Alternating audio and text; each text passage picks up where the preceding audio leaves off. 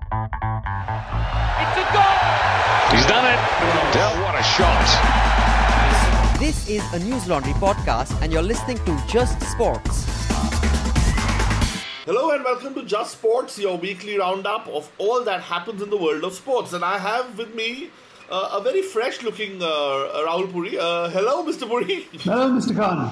Yes, Mr. Puri is an early riser, so he always keeps hounding me on early recordings of podcasts, and I try and push them back as much as I humanly can. So here's me, groggy, and here's Mr. Puri fresh on a Monday morning, recording for you and looking at the World Cup. Rahul, 4 years. It's been 4 years and we are back to the football madness. Isn't it great? I mean, the World Cup is, it's that singular sporting spectacular, comes around every 4 years, and even if you're not very interested in football, for a month, everybody's converted and becomes a big football fan. So yeah, I'm looking forward to it. Yeah, actually, it's quite surprising that no matter how much club football you follow or play, you win the European Championships, you win the Champions League, but for every player, winning the World Cup is still the holy grail. It is still up there for any football player to win the World Cup. Yeah, I mean, I don't know whether the Holy Grail is winning it, because the reality is that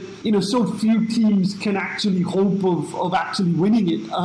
But playing in the World Cup, I think that is without doubt the Holy Grail, that every footballer wants to make the grade at their international level so that they can say, yes, we went to the World Cup and we played in the World Cup finals. And, whether you're Saudi Arabia or Morocco or, even the big boys like Spain and France and Germany, one thing that sort of binds them all together is that feeling of playing at a World Cup finals. Yeah, absolutely, Rahul. And I think this time will be one of those World Cups that's not going to see a lot of people, a lot of old favorites. We have discussed this before in many of our podcasts. I mean, you don't have the Netherlands, you don't have the US, you don't have Chile, you don't have Italy. You don't have Italy, yeah, absolutely, yeah. There's that crop of sides that conceivably could win the World Cup has just been reduced by two. I mean, Holland and Italy are perennial sort of up there in the category of can win it. And they're not there anymore. So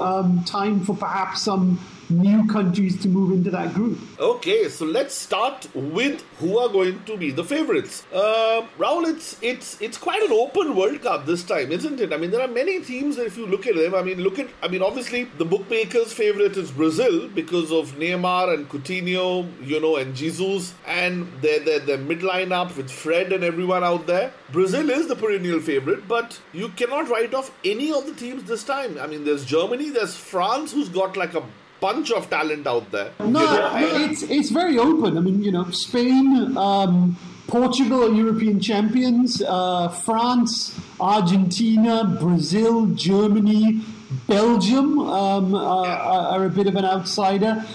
England, always a team that looks to do well at these things. So there are several sides that conceivably could win the World Cup.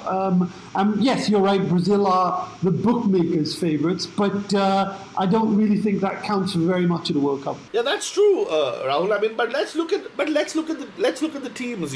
I mean, you have Brazil, who has this great offensive force out there, and they're the ones who are going to play the most exciting football apparently. But I would say that one of the most balanced teams in the World Cup would be France. They have backups for every position. They have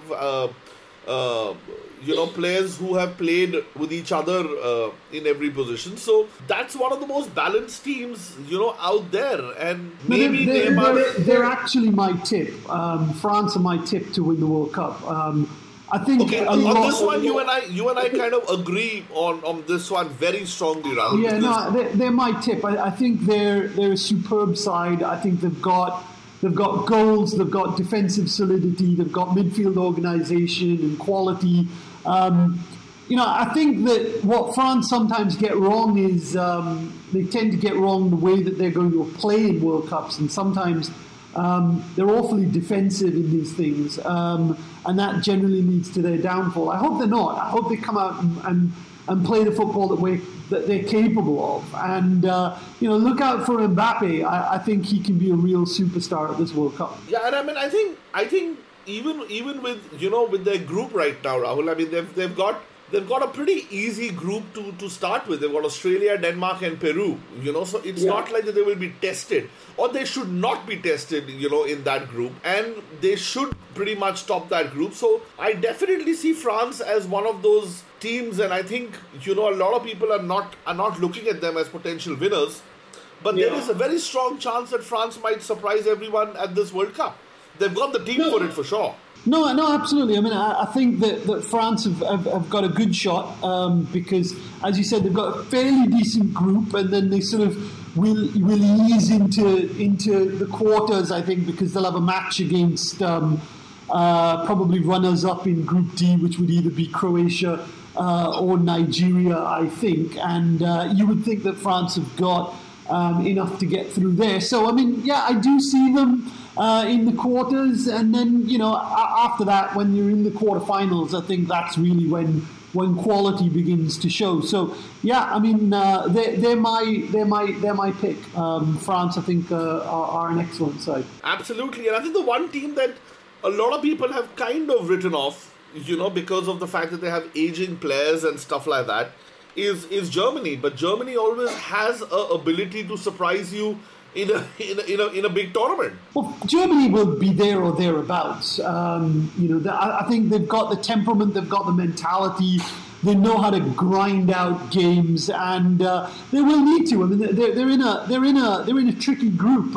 Mexico, Sweden, South Korea. None of these teams are going to be pushover in Group F, and Germany will need to grind out some results. I don't think this is going to be the German side of 2014 that just blew everybody away and annihilated everybody with attacking football. I don't think this is going to be that German side.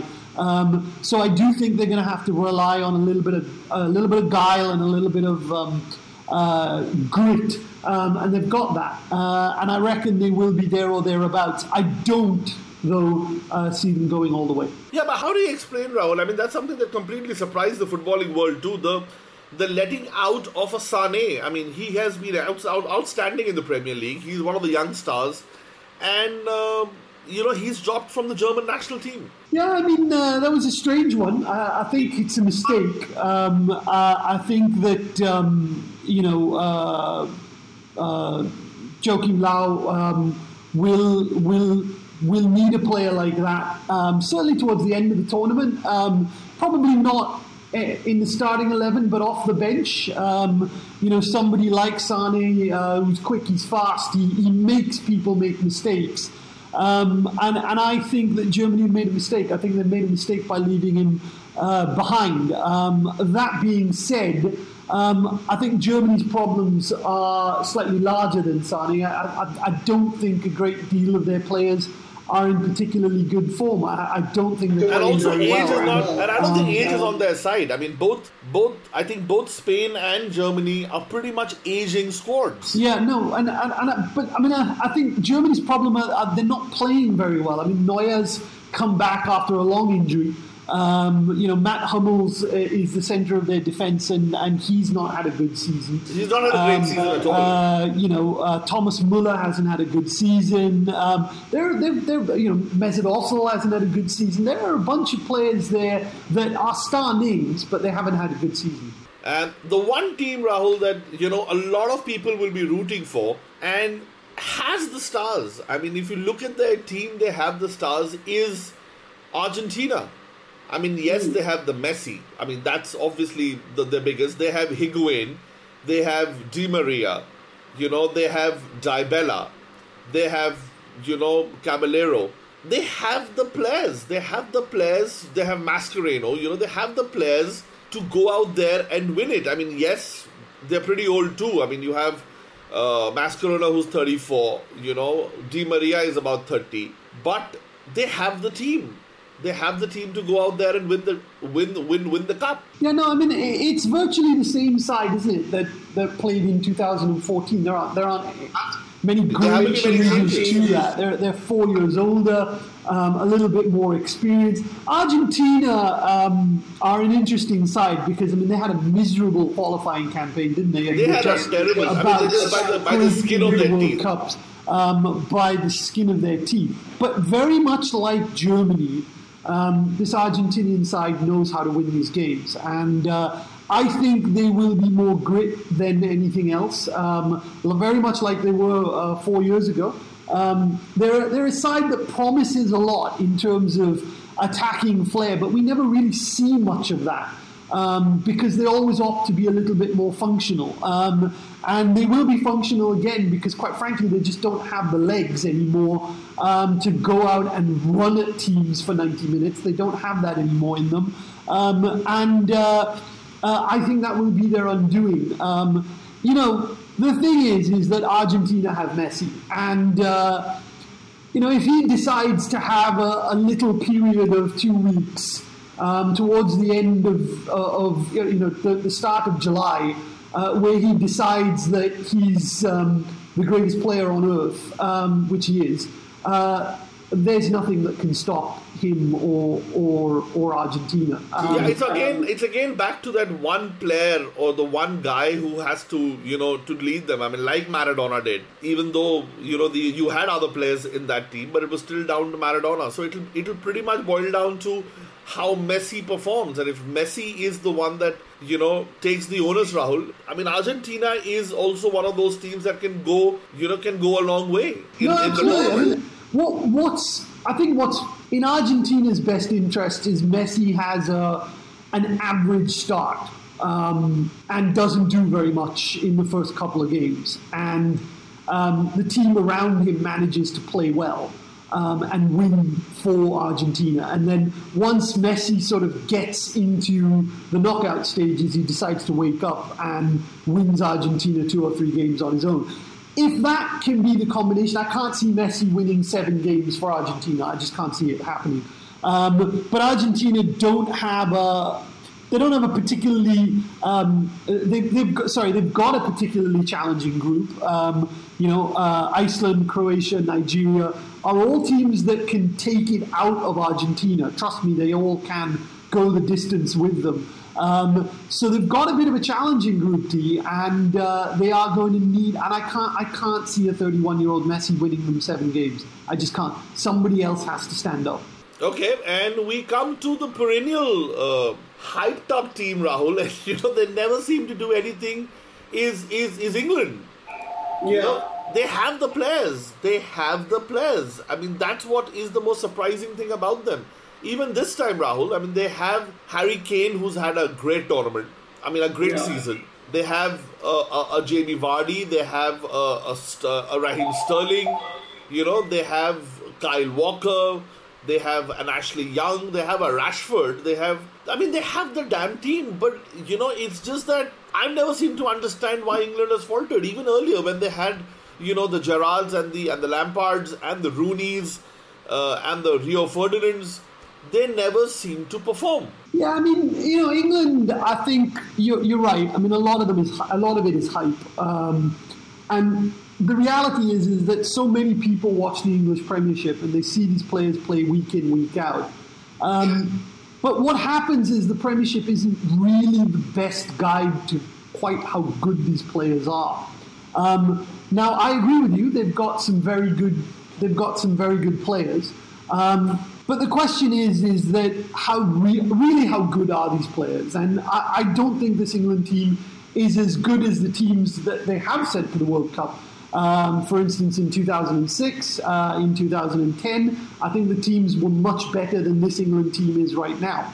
Having said that, they've got a fairly easy group, apart from Belgium, who I think will beat them, by the way. But I can see England getting to the quarterfinals, but I can't see them getting any further than that. Yeah, I mean, it's one of the surprising things, Rahul, because, like I said, they've always had like a team that's been there, but it's not performed. And I don't know. Let's see. Maybe this year is going to be different. Maybe this year they will surprise us. No, I think that what's the good thing is that I think the mood from the English media is that they're not expecting England to get past the quarterfinals. And I think that's a good thing.